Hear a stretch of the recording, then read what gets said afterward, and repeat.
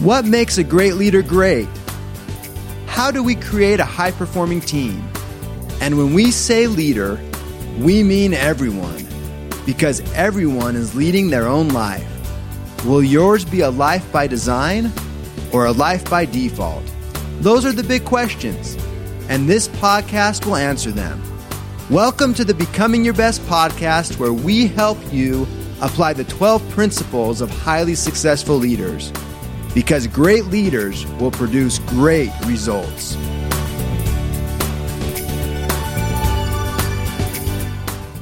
Welcome back to our Becoming Your Best podcast listeners. First of all, wherever you are in the world, we want to say thank you for being here today, and I hope you're having a great day. And whether you are or not, part of the reason for doing this podcast is to help you have a great day. And so in the spirit of good, better, best, we're going to see if we can make your day better. And I have a great guest on here. I had the chance to be on his podcast months ago, and really is this someone who I look up to. You know, you meet those people every once in a while who you just say, you know, that is a really sharp person. And that is John Ramstead. I was so impressed with him when I first met him. Maybe that's because he's also a former fighter pilot. We have that bond, even though I think it was the Navy, right, John? That's correct. Navy. I flew the F-14. So we'll forgive the Navy part of it. That's all right. You know, we'll keep that aside. And we'll forgive that you landed on a runway and I had to land on a ship. My whole goal in life was never to land on an aircraft carrier. But anyway, we're grateful to have John here with us today. And, you know, he just released a new book, On Purpose with Purpose. All of our listeners know we talk a lot about vision and things around that. So it's going to be fun to hear this from a different perspective, you know, new ideas, new thought processes, and just a different perspective. And so first of all, John, welcome to the show. Glad to have you here. And maybe you can just give our listeners a brief background on who you are, if that's all right. Sure thing. Thanks, Rob. Great to be here and spend some time with you. The first thing is I'm coming up on 32 years of marriage to just my best friend. I got 3 boys, a grandson, a daughter-in-law. Family is huge for me. Grew up in Minnesota. Went to college on a Navy ROTC scholarship. I graduated a year after the movie Top Gun came out. So that was in the late 80s. So it was a crazy time, but I got to tell you, it was an amazing journey going through flight school and getting to fly the F-14. And then what happened is I actually got orders to go to Top Gun, never got to attend because I was playing softball, Rob, with our squadron team, and I got hit in the eye with a line drive and had a little bit of nerve damage, but enough where I lost my medical. Oh, that was a very hard transition, as you could imagine, when a dream is just taken away from you. But what that led me into business and being an entrepreneur, because I found out I wasn't a very good employee, mostly because I was just kind of angry at life at the time. But you know what? It was an amazing run. So building and selling technology companies, going to Wall Street. I was starting another company in 2011. And had an accident that should have killed me, put me in the hospital for the next 2 years, 23 surgeries. That was 9 years ago. It's been a very long recovery, still not back to where I was before the accident. But in that, I had to change and relearn everything. I had a severe brain injury, but I had to learn how to walk again and talk again. But here I am. So there is a lot to unpack. There's many highs and lows, but you know, your whole podcast about becoming your best, that honestly became my quest after the accident when I realized I should have died. And I was sitting there imagining my funeral and what would people say? You say all the good stuff, right? You imagine all the good stuff, right? But nobody gets invited to a funeral at church unless, you know, they're going to say the good stuff. But then I figured, you know, what do they actually say afterwards? And what would they say 1 or 2 or 3 years later? And then I realized, you know what, I was kind of convicted, quite frankly, that I had not been my best through my life. I'd been focusing on my goals or pleasing others. There's so much we could probably dig into, but I love this concept because I really feel, and that's what my whole book's about, when you become the best or a better version of yourself, and you close that gap between who you kind of see in the mirror and that best version of yourself, all of a sudden your influence, your relationships, your work in the world, that sense of purpose, everything got clear and just expanded. So love what you're doing, my friend. Well, what a background. And, you know, I'm excited to talk about this. And one of the things that I love about books, I mean, obviously we've written books, we're passionate about this, is when you read other people's books, you're taking a lifetime of knowledge and experience and being able to assimilate it in the matter of a few hours, what has taken someone a lifetime to acquire. I'm sure so many lessons from your accident are packed in here. I'm sure so many lessons from, your previous accident, everything that came from that. And as hard as a statement it is to make, I believe that everything works in our good or for our favor. That doesn't mean things will be easy, but some of these lessons that we can learn through life only come through experience. And sometimes that's not easy. And so I would like to talk about your book because I know you have a lifetime of experience packed into that. And correct me if I'm wrong, but I believe the title is On Purpose with Purpose. Is that right? That's correct. On Purpose with Purpose, discovering how to live your best life. Okay, so let's talk about that. What inspired you, first of all, John, to write it? I mean, I'm sure some of these things that you just addressed played into that. And then why does this become so relevant now? I mean, I agree with you in everything that you said about purpose and vision. From your perspective, though, what inspired you to write this and why is it so important right now in today's world? Let's just kind of juxtapose. Is that the right word? That's a good word. Juxtapose or something. Yeah, that's a multisyllabic word. I'm a pilot, so I should probably avoid using multisyllabic words. But before the accident, and this is how I describe it in the book, I got to this place that I describe as just smoldering discontent, Rob, because I was at the top of my career. I'd been, as an entrepreneur and business owner and started some nonprofits. And here's what I realized looking back on that period of time. Like from the outside, everyone would have been like, John, you're doing great. Like your company's growing. It was a small company, and you're doing this and you got, you're married and you got these kids. But I was miserable. And why was that? What I realized, Rob, I was living under the tyranny of they. What did they expect? How did they define success? How did they think I should show up? How did they think I should spend my time? And because I was trying to meet this standard of excellence, the standard of success, and nothing was being driven by like a deep need or a deep passion or an outcome that I wanted to create. And what I didn't know, what I wasn't aware of at the time is that if you don't have your own plan, if you're not living on purpose to get to a meaningful destination, then guess what? You are fulfilling that role in somebody else's plan. And I think that is why I felt so disconnected. And I didn't know how to compensate. So all I did, Rob, was just work harder and then work harder and then do more and then volunteer more. And I didn't say no to anything. And I didn't realize at the time that when I say yes to something, I'm actually saying no to something else, like a great marriage, like great relationships with my kids, like having really good health. And as I recovered coming out of one of the most horrific accidents, we can talk more about it if you want, but I should not be here. I had almost my entire body crushed from my chest up. My skull was crushed, neck broken. And in that recovery, I realized I had this opportunity to rewrite my script. I was 46 years old. I just turned 55.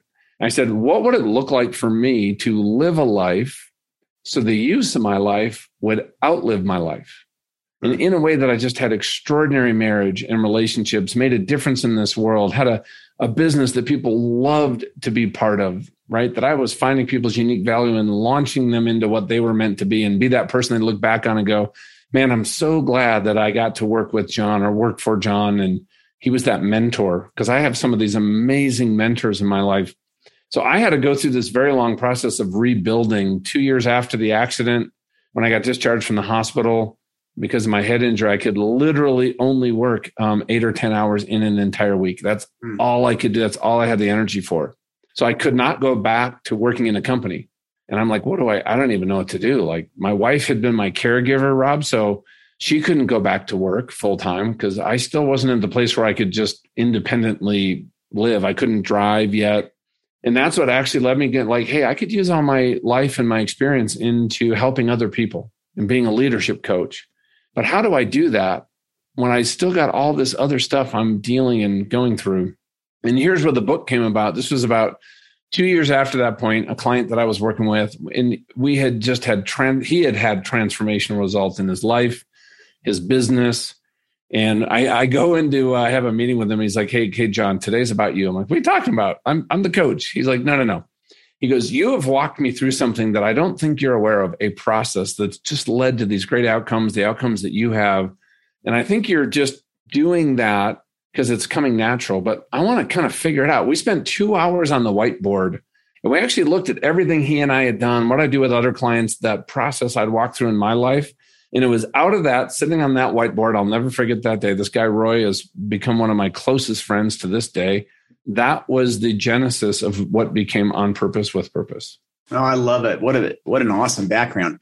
And, I'm just sitting there listening, John, and I know everybody has their different spiritual backgrounds and beliefs and upbringings, but I believe that we're here for a purpose, that it's a temporary time, however long we get on this earth, and that there's life after this, and that there's a lot more to be lived. I'm just listening to your story, and my mom, and some people know this who listen to this regularly. I've shared it a couple of times. My mom passed away from early onset Alzheimer's in December 2020. So last year, 8 or 9 months ago. Mm-hmm. And we watched this slow decline. How old did you say you were? When the accident happened, 46. Oh, no. Right now. 55 now. I'm 55. So she was diagnosed with early onset Alzheimer's at your exact age, right now, 55. Wow. And it took her 10 years to go through that decline until she passed away. And people loved her. She was a brilliant lady, valedictorian. I've never heard anyone say anything bad about her. And I remember standing in her closet with my other brothers and sister after she had passed away. And our job was, to clean out all of her stuff. And it was a real epiphany for me. It was a learning experience. I always knew it right here in my mind, but it was a learning experience for my body, soul, and heart, because I realized she's not taking any of that with her. Her special earrings that she got in Spain, they stayed. Her favorite dress, it stayed. And all of these things stayed. The only thing she took with her was who she became and the relationships that she had formed in the people's lives who she had touched. That's it. Everything else had stayed. And so I think oftentimes, where is our focus? And you had talked about your background, it was all for other people and all of this. So you're writing this book, and I think a lot of people struggle with this. What is their purpose? Why are they here? What is their purpose? And why do you think so many people feel like that, feel unsure about their purpose? Because this is something I think we all need to figure out with the time that we have. Well, everything you do is the root, is the actual solution to that disconnect, becoming your best. Here's what I mean.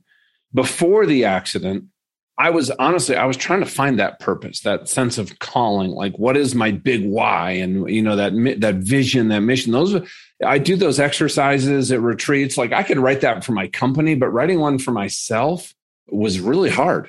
I'll be honest with you. And I honestly felt like I was either not worthy to have one, or I was yet unequipped to dig it out. Like it was some buried treasure and I didn't have the tools or the experience or the wisdom. And I got to tell you, it was frustrating. Now, here's what happened is I realized I was going about it backwards, because I figured out, hey, you know what? I got to figure out what I need to do. Then I can figure out who I need to become and what skills to learn to then accomplish that. And as I recovered and I started working on this, because you know what? I was laying there in the hospital. I'll never forget this. I was laying there in the hospital bed. And this is because at the accident, I literally had my skull crushed and neck broken. I should not be here. I had in one of those near-death experiences, God showed up and I was standing in his presence.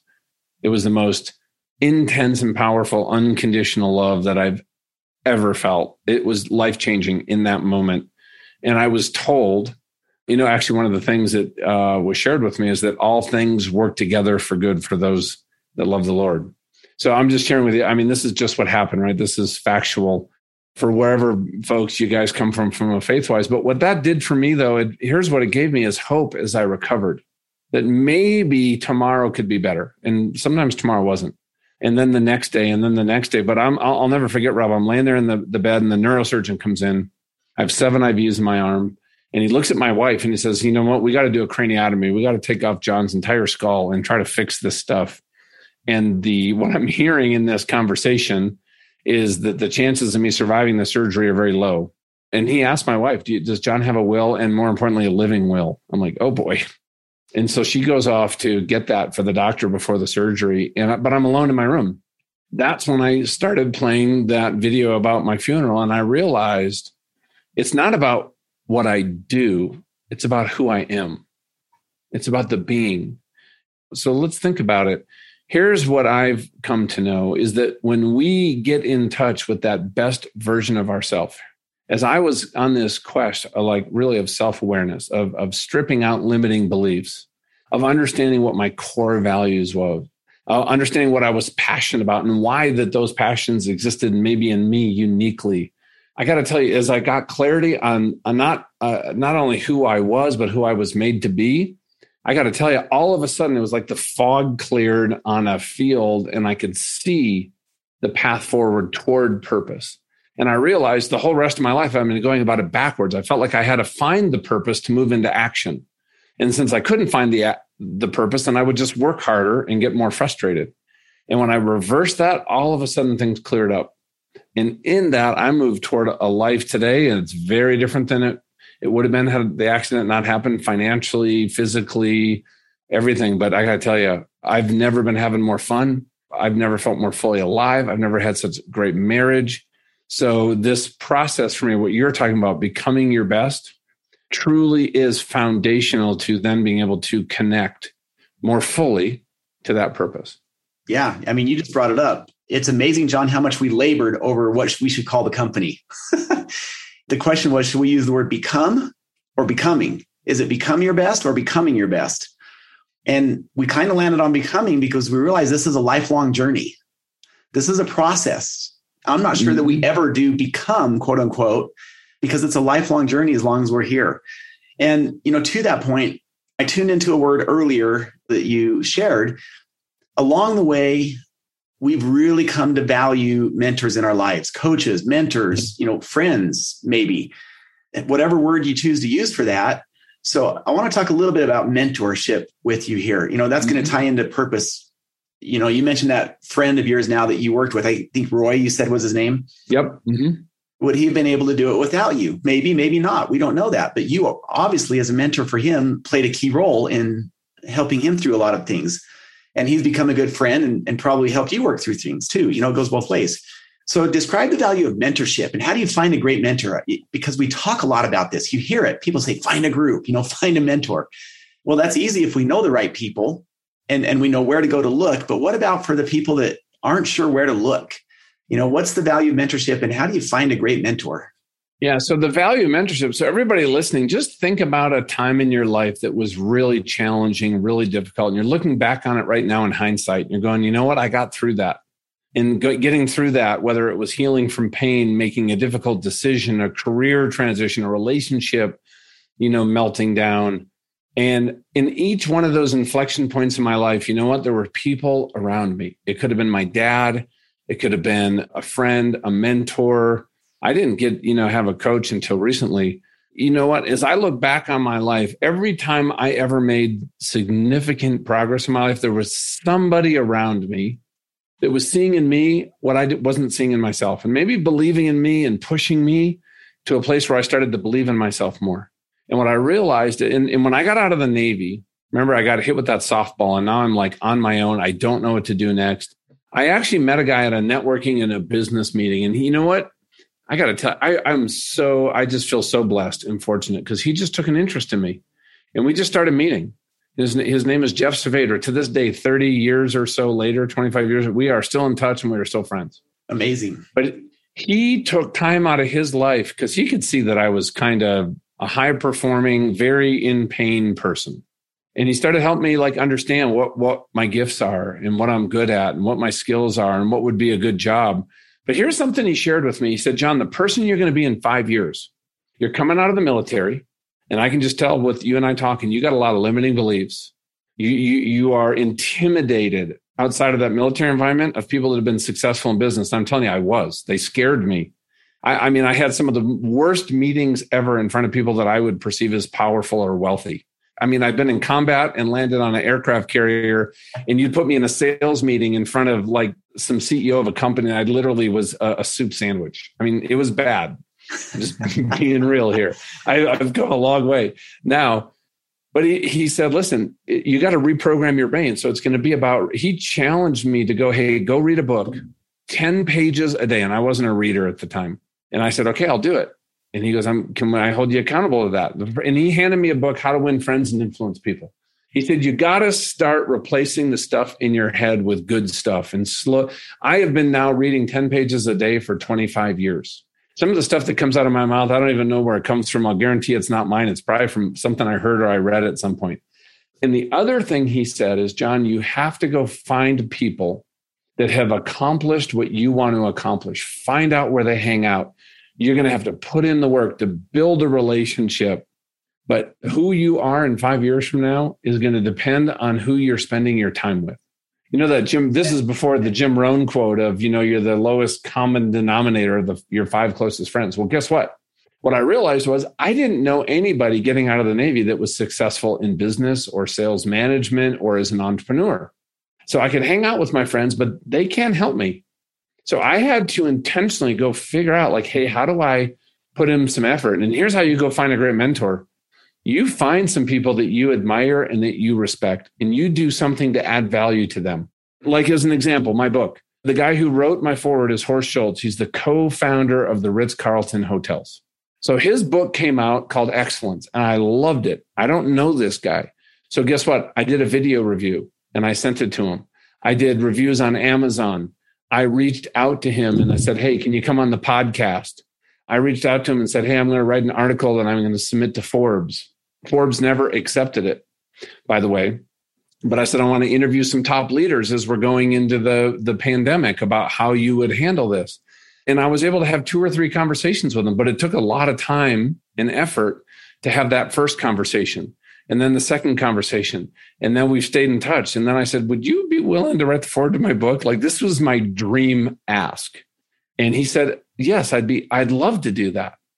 And okay, so what it does, it takes some time and effort. And I'd also tell you folks, Rob, you're probably the same way. A lot of people reach out to me now and then want to be mentored. And you know what? The folks where I just get an email like, hey, John, can I get on your calendar? I'd love to pick your brain. I probably get 2 or 3 or 4 of those a day sometimes. But how about, hey, John, I've done a lot of research on you, and this is something you said really specifically that really resonated with me. Thank you for doing that. I appreciate it. Hey, if I can ever do anything for you, let me know. But let's just say you do get a conversation with Rob or me or that person that you'd love to talk to. It's your responsibility, because this is how I always saw it. If somebody's going to give me the time to be mentored, I have to take what they give me and put it into action. I also need to give them feedback. Like if they say, you know what, John, you need to go study this or go have this difficult conversation or here's something you need to work on with your, how you're kind of showing up with your team. You can say, you know what, I had a bad day today, Rob.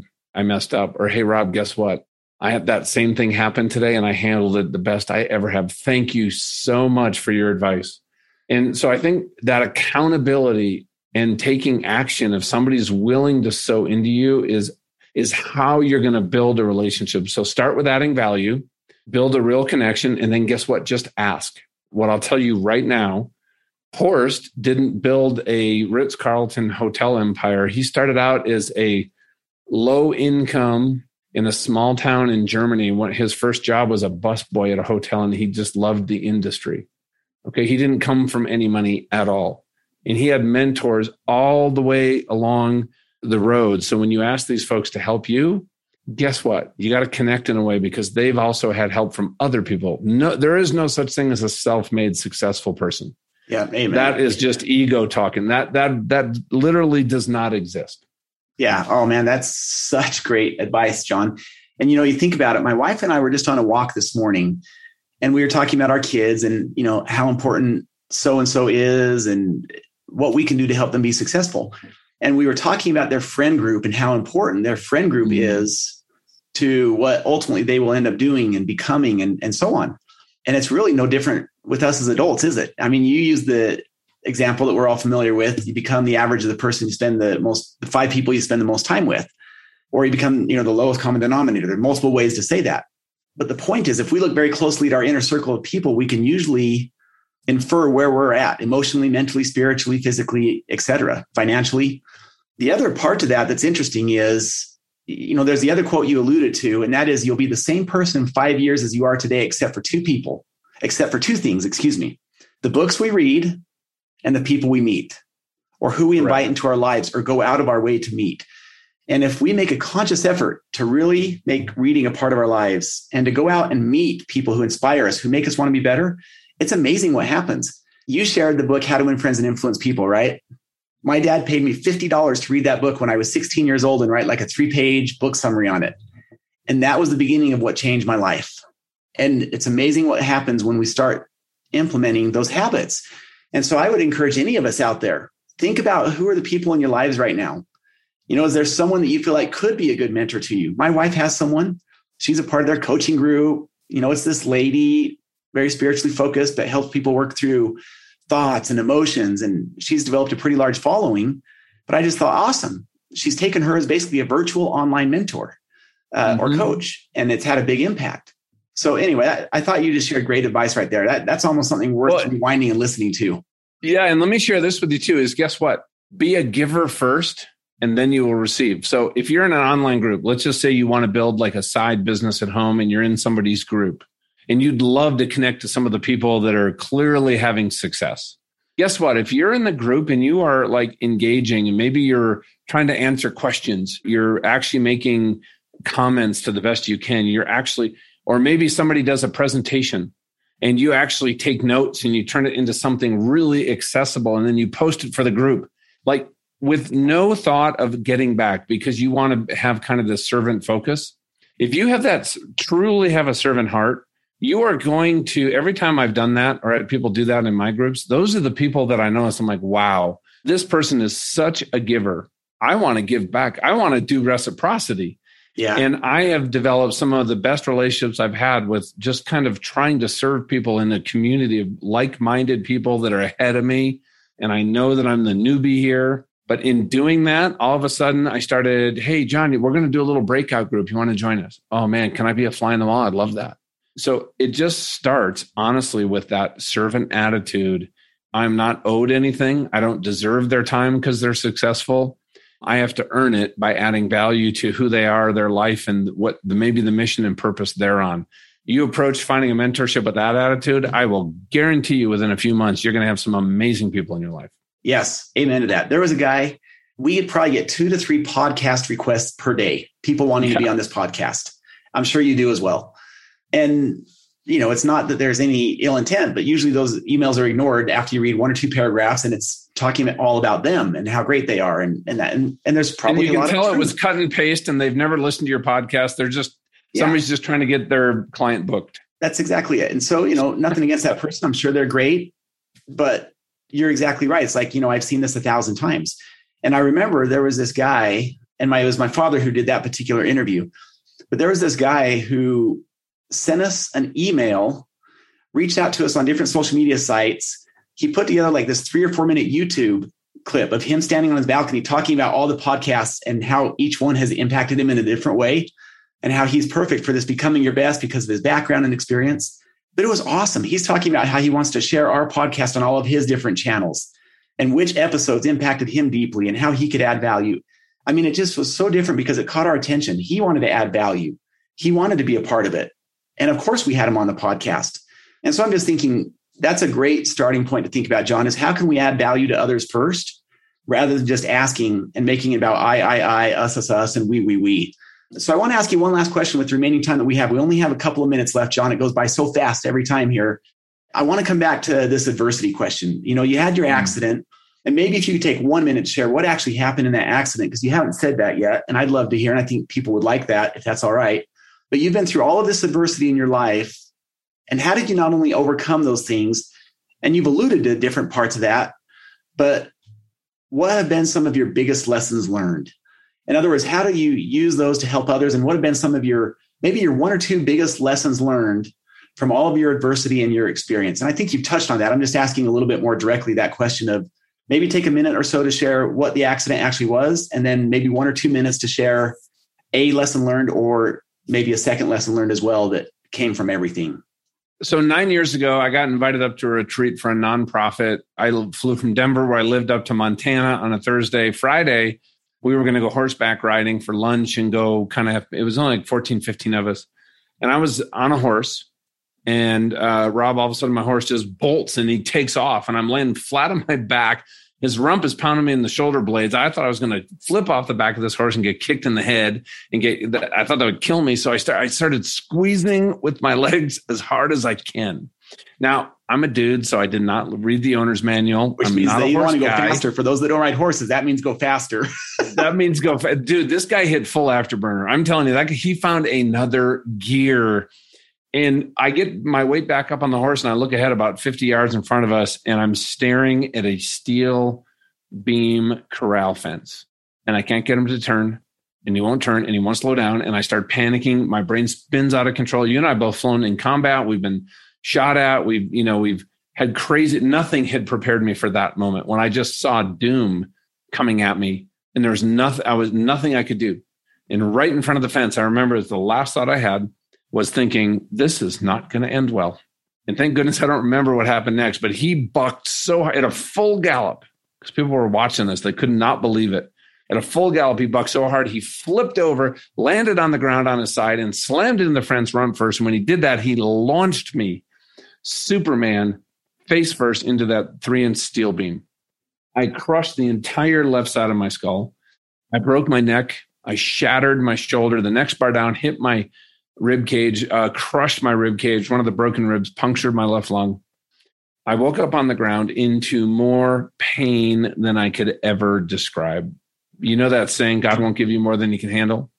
Rob, it's not true. I'm just telling you that. I was beyond literally anything I could handle. And I was yelling and screaming, and I didn't know I was even doing that. But people were holding me down, thank goodness, because of what happened to my neck.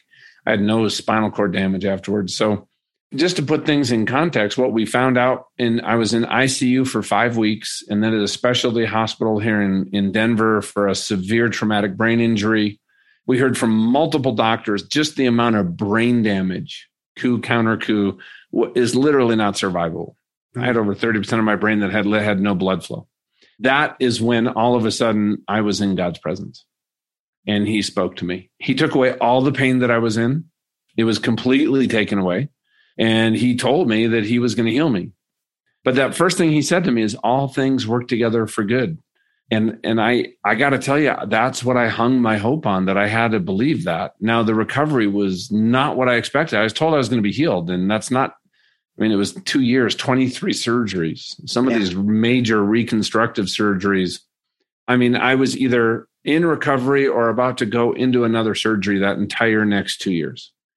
It was brutal. There was really bad days. And when you have a head injury like I did, I had no social filters. I had no emotional control. It's called executive functions, everything compromised. So for my kids, I was not myself. I was this raging, irrational person who looked like their dad kind of used to look. So this whole thing was really, really hard. Now in that, my left eye is completely blind from the accident. All the bones shattered and severed the optic nerve to my brain. But I think here's what I learned in that. Here's something that really stands out to me is when I was at Craig Hospital with the brain injury, there was other people there. And I watched their attitude, their mental attitude, right? I think all of this reading that I've been doing for 20 years helped me shift from, if you guys haven't read the book Mindset by Carol Dweck, read that book about a fixed mindset to a growth mindset. It's more seeing the world from a place of possibility.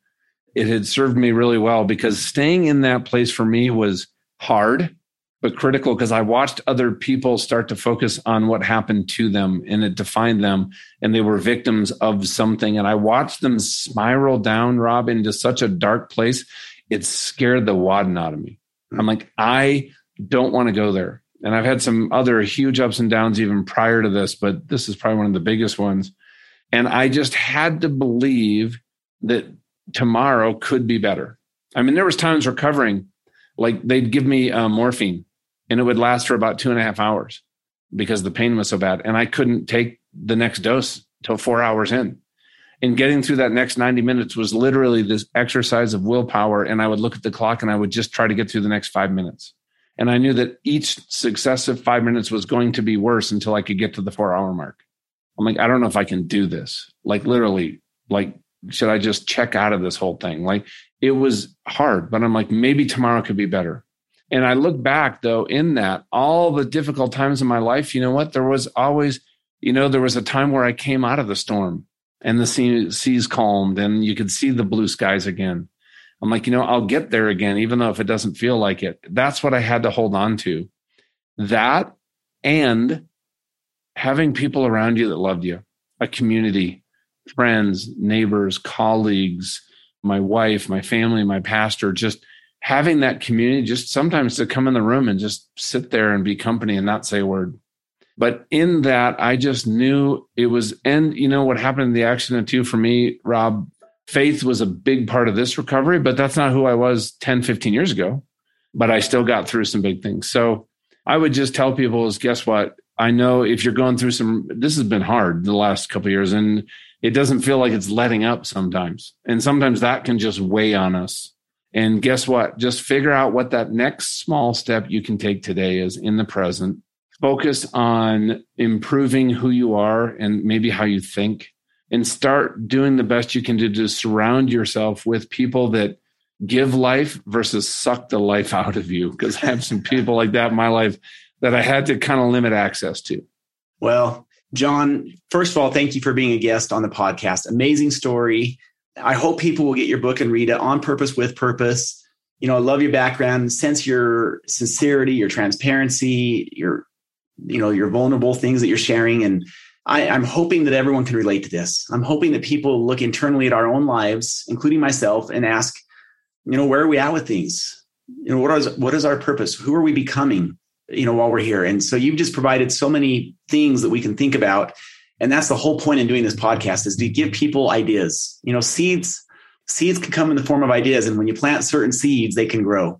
And so I hope this has been able to plant a few seeds in people's minds. And as we wrap up, John, do you have a website or any place someone can go to find you if they would like to, social media or a website?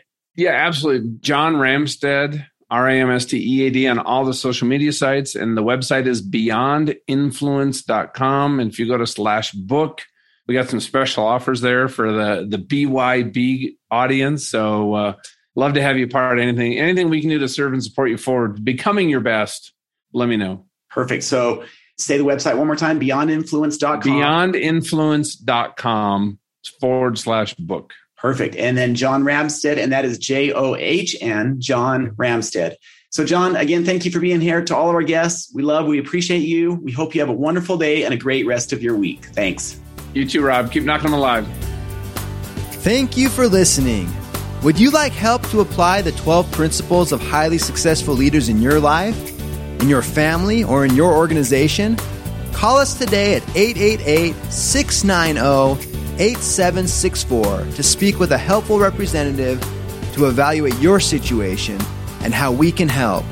Or you can visit becomingyourbest.com. Whether it's a corporate training event, keynote, workshop, trainer certification, or personal coaching, it would be our pleasure to serve your needs. Once again, call 888-690-8764 or visit becomingyourbest.com today.